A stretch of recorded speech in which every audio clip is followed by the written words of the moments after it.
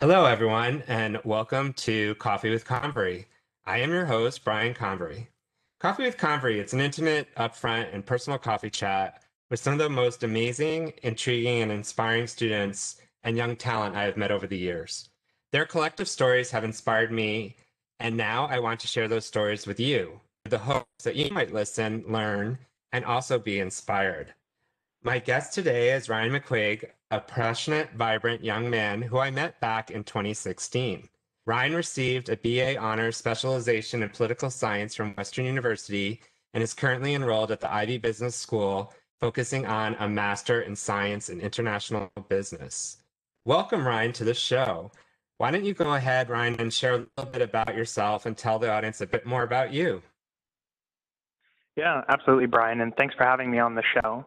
Um, as you mentioned, I'm an MSc in management student specializing in international business at Ivy, and the journey to get here has been non-linear, to say the least, which is one thing that you and I were talking a bit about before the show. But it all started with RBC. I had been a student at Western studying political science and was interested in the macro and global affairs, but I got bit by the business bug by a few of my business roommates at the time who got me to do an options trading contest, and we didn't do so well.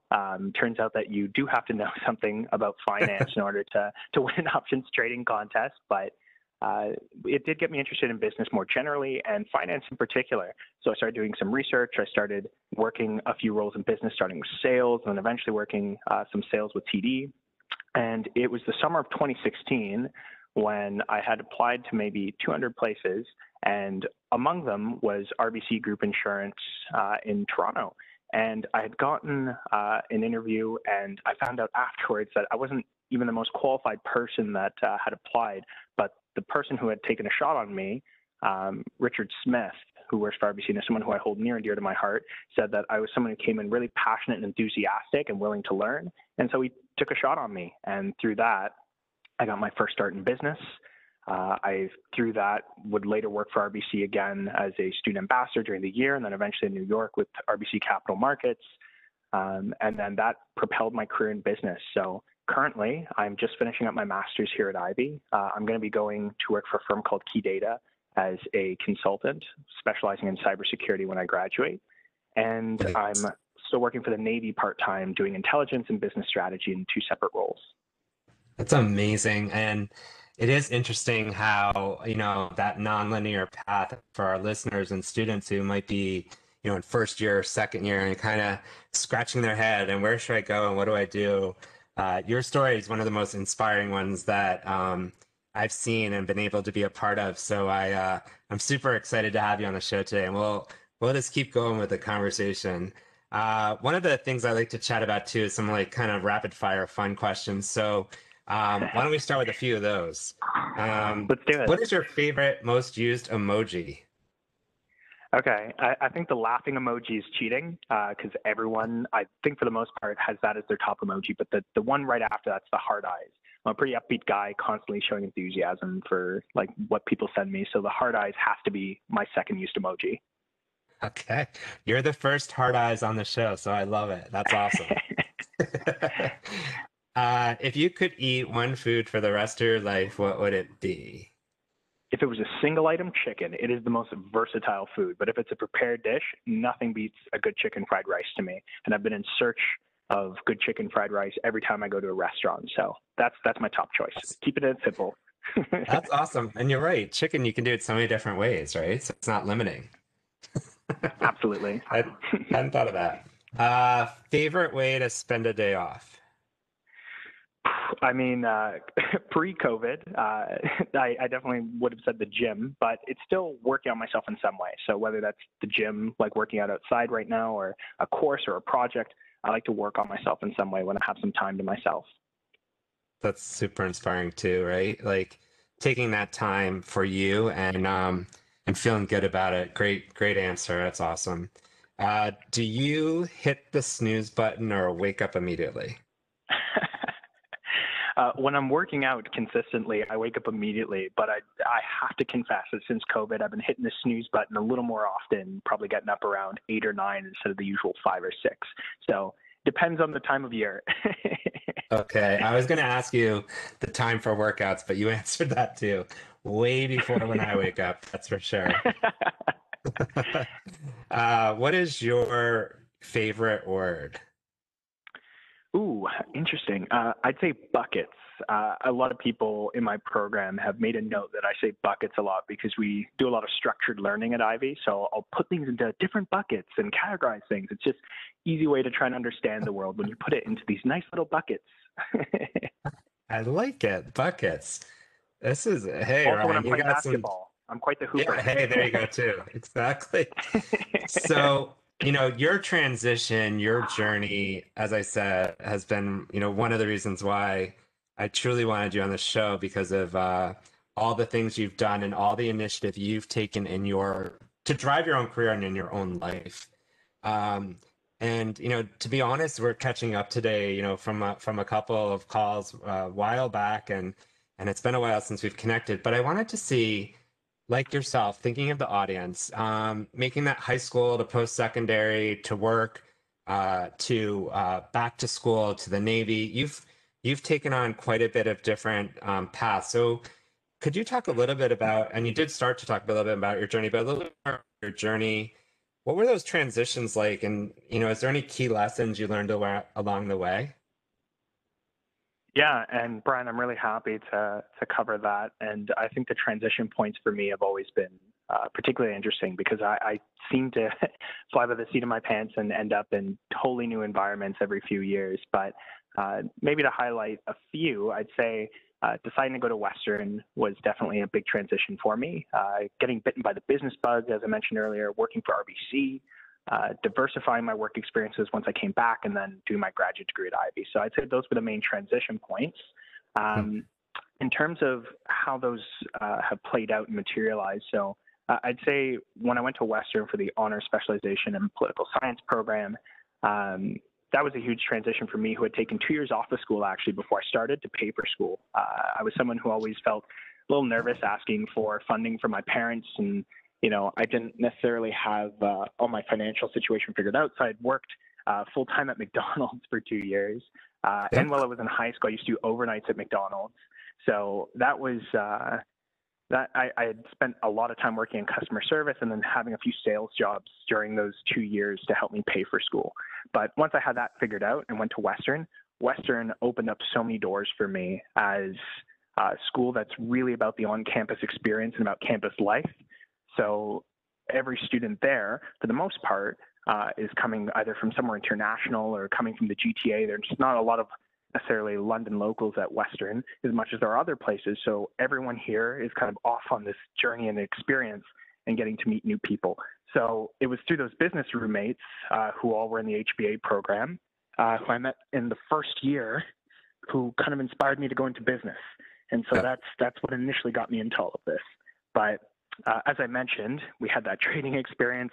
The business bug bit me, worked for RBC, and working for RBC was a huge catalyst and one that has a continued effect for me even today.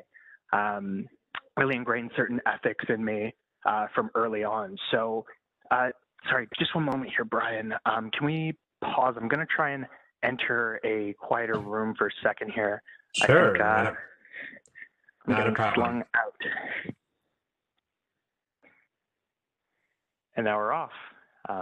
So again, working for RBC was a huge growth opportunity for me for a few reasons, but aside from the actual work I was doing, which I found really interesting, helping both alleviate the team workflow and optimize a few inefficiencies, using some standard templates or using VBA to automate a few things for my team.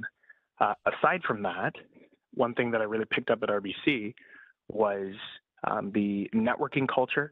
So RBC is a really flat organization. Everybody's willing to have coffee with you if you make an honest effort to reach out. So I was networking probably 5-6 times a week, and my team was really supportive of me exploring the rest of the firm and meeting as many people as I could whenever I had free time. In addition to that, they also have a lot of internal learning platforms. So I took a whole bunch of courses on finance and on other things I was interested in on trading through RBC's internal platforms. So I spent a lot of time learning whenever I had free time or a break. So through RBC, I had kind of cut my teeth in business and really started to develop a passion.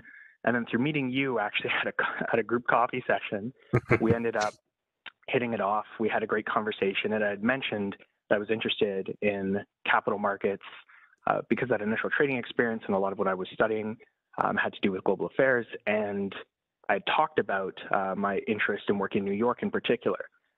So I didn't necessarily expect for you to come back to me with anything. There wasn't any sort of formal agreement or anything like that. You just called me a few months later and said, hey, I recommended you for a first round interview with RBC Capital Markets in New York. It's not a guarantee of a position or anything, but good luck. And so with that, I ended up just crash course, met a whole bunch of people at my university who were in finance to help me prepare for finance technicals and learn as much as I could for the interview. And I ended up getting extended that opportunity. So that's what really shaped my business acumen and propelled me into a career in business, was working for RBC Capital Markets. And since it's given me a really unique perspective on business and on consulting for the projects I've worked on, because I come in knowing how to analyze business, how to analyze the macro, and understand how the markets work. So one of the best experiences I've ever had, and I learned so much in such a short amount of time that summer, but coming back, I started applying those business skills to other contexts. So I was working for a think tank at my university and was doing some research there. So was working as a political risk analyst for a few years and then helped them with their business development. I'd also joined the Navy that year. Several reasons for that we can come back to, but I joined as an intelligence officer. So understanding the macro, the big picture, and piecing it all together, something you learned with RBC Capital Markets, and was something that I brought back to the Navy. And then using my business skills, I started this innovation strategy team, which was an internal consulting group within the Navy that's helping solve some of the problems that they have and that they're looking to answer. So that business experience carried over into everything else I was doing. But I realized there was one thing missing, is that for all the practical experience I'd gained, I'd yet to actually get a business degree. And so I went, all right, I want to go back to school and I want to solidify the practical knowledge I gained with something more theoretical. So I went to IB as a natural progression as a Western student would be to want to go to IB for business, because if you know anything about the IB brand, they're par none for giving you a practical and theoretical business foundation using the case method. And so here I am doing my master's degree, use my leadership experiences to be elected and help run the student union through a very, I'll say, a very difficult time with COVID and a huge transition period with 2 different start dates for the program. So I've led them through a digital transformation restructuring project, just finishing that roll up, and I'm almost graduated. So I have another month and then I'm all done. So that has been some of the transitory points. And as you can see, clearly a lot of different inflection points where things completely changed for me every year. Ryan, it is so great to catch up with you and hear that journey and story. And I'm looking back in my head, and if we were, grinning in ear to ear, thinking about how much progression you've had in your career and your time since I last, first remember having that conversation, and you even helped out with our video when we did a video clip on our first run at the RBC Cafe, and we're part of that too, which was a fun day.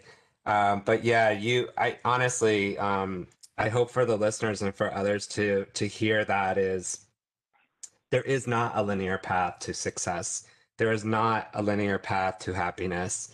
The path you take and the winded path you take, you learn so much, and I can hear the energy in your voice about what you've been doing, and it's really awesome. And congratulations to you. I did want to say one thing, and I know now you're back in school too, is, I often talk to students and I ask them, like, what is one thing, even today maybe, that you see, or maybe in your past, which you've done a lot of on the job training and developing your own skill set, but what's one thing you think maybe should be taught in school that isn't? Yeah, that's a really interesting question, Brian. I'd say for me, and maybe this is a bit of bias given my background here, is I'd say it's applied knowledge, right? It's that experiential learning, practical experiences that I think a lot of programs have become wise to, and I've tried to integrate that into their program. But in particular, when you look at master's degrees like research masters, a lot of them are very focused on teaching you theory and stats that builds on what you learn in your undergrad. But my master's degree is a professional degree program and is one of a growing group of programs within Canada and abroad that are focusing on professional programs that help you actually build the skills while you're in the program, and that'll also shape your trajectory and interest, right? So I'd say within that applied knowledge, a subset of that, I'd say that a lot of people should focus on, a lot of education should focus on, is the role of technology and data within whatever program you work in. There's an impact of technology and data on almost every field. And it's usually not until the workplace that people start to learn about that, or they start kind of figuring it out when it applies particularly to a task that they're given. But better understanding the realm of data and technology within any field, I think, is going to be something that every program should be looking to implement. And if they haven't already, then they're a step behind. Yeah, no, that's great insights there, and couldn't agree more on those concepts. It makes sense. So getting a bit more personal, talking about your journey and your experiences again. Students are facing all different barriers and different things these days also. Could you share with me, maybe, and the audience, what's been your biggest challenge in life, and how have you overcome that? Yeah, that's a really interesting question. I'd say probably delaying gratification and, being long-term oriented is really tough, right? So I made a lot of sacrifices to gain some early experiences and to focus on my career. And a lot of that's been really tough when you have friends around you who are going out drinking or having a great time, and not to say that you can't indulge now and again, but Right. focusing on the person who you want to be rather than the person you are today can be really tough when everyone around you is giving you every reason to just focus on today. And I think that was a really big challenge for me personally that I had for many years at the beginning of university did not overcome that challenge. My first few years of university, I did go out a lot, and I did neglect a reading. I was very intellectually curious, but always had trouble with tests early on. It took me a bit to kind of master the university format to getting great grades. And now that's not a problem for me, but I had spent a lot of extra time with my friends and hanging out and not focus on building upon myself early on that I think was really difficult for me, and it's very difficult for a lot of people to overcome. But what helped me overcome that was fitness. So giving yourself a structured schedule, focusing on tangible results that you can see. And then when you start to not see results, you start to wonder why, and you get very intellectually curious about that if you're someone like me. So I start looking into nutrition science. I start looking into exercise science. I start better understanding methodologies. I start trying to get very optimal with my habits and nutrition. And that was the keystone habit that shaped everything else for me. So overcoming, delaying gratification and overcoming short-term gains for long-term happiness is a continual struggle. And it's something that a lot of people have cyclically struggles with. But I'd say if you're improving year over year with that, and you're getting closer to some sort of goal or vision of yourself, that's a huge plus. You look at the recent most consistent, don't just look at the daily fluctuations. Yeah, it's hearing you and explaining that, I can see that's there might be others that are facing the same challenge, right? The peer pressure when you're young at school, and trying to balance that, and maybe you're their first time away from your family or what have you. It's and not the going right for the immediate gratification. So some really great lessons in life. One thing too is I read this quote recently about yesterday's dreams aren't always today's realities, and I know this past year, thinking about things that's probably impacted many, obviously. But if you think about your journey, I mean, I've seen you doing a lot of different things and pursuing different dreams. But how have your overall priorities changed over time? That's an awesome question. And I love the quote.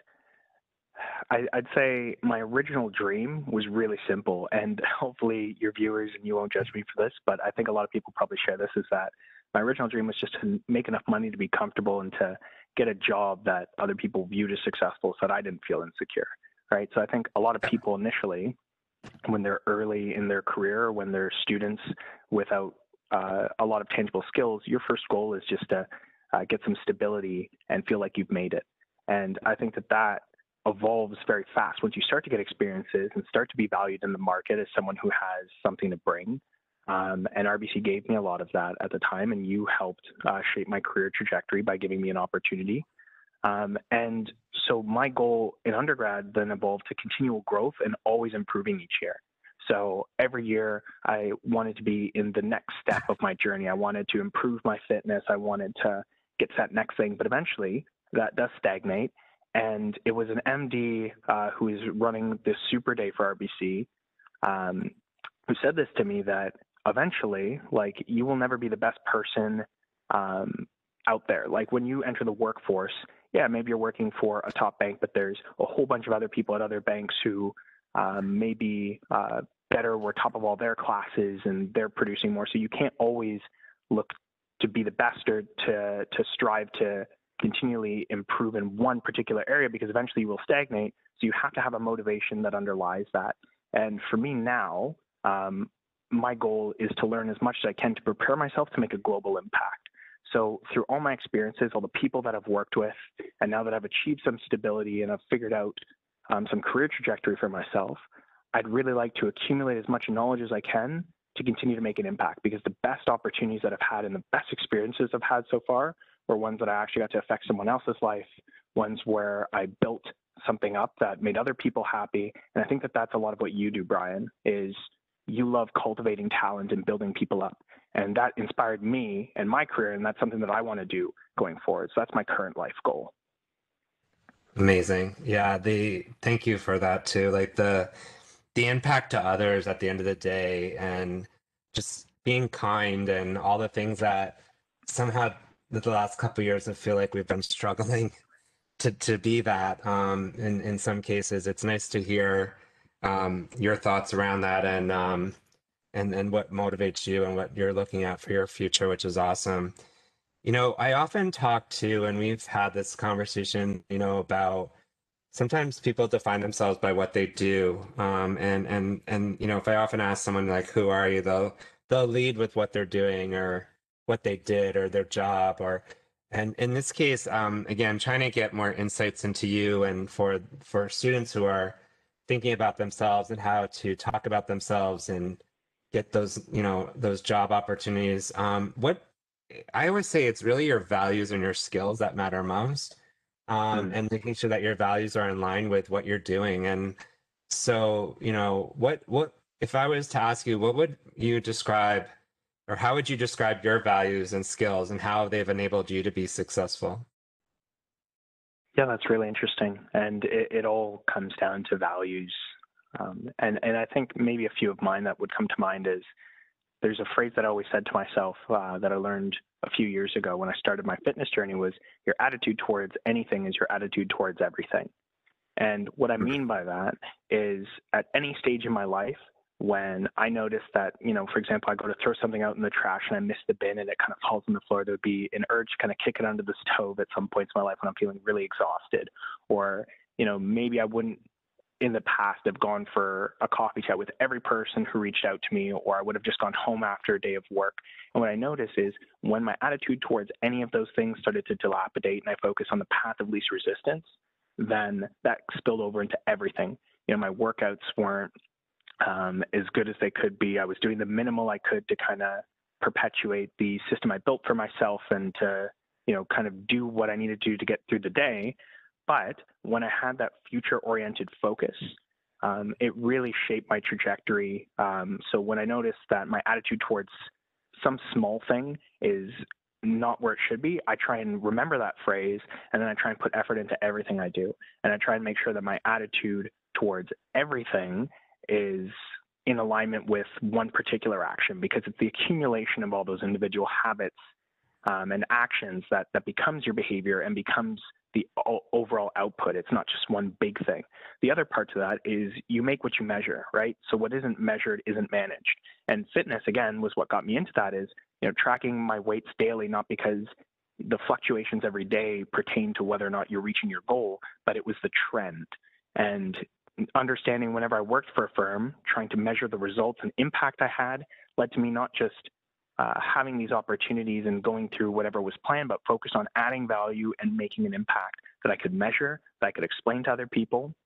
And that helped me continue to move on into better and better opportunities as I grew in my career, because I always focused on what measurable impact was I making, how were we measuring it, and does that measurement make sense to other people when it pertained to them? So when I'm on the MSc Association, what value did I add back to students? Well, we saved them $2,900 in tuition because we negotiated with faculty when the pandemic hit that there were cost savings from not having to house us in the international placements we had, and that they should pass those back to students. So by measuring those things, we were able to actually manage them and achieve results. The final one that I want to end with there is balance, which is a recent thing I've started to build in. There's a Formula One car that recently won as one of the best cars. And when you look at it, it's not that the engine was better, and it's not that it could drive faster than the other cars, but the differentiator with that car that won in 2018 and 2019 was that it had better brakes.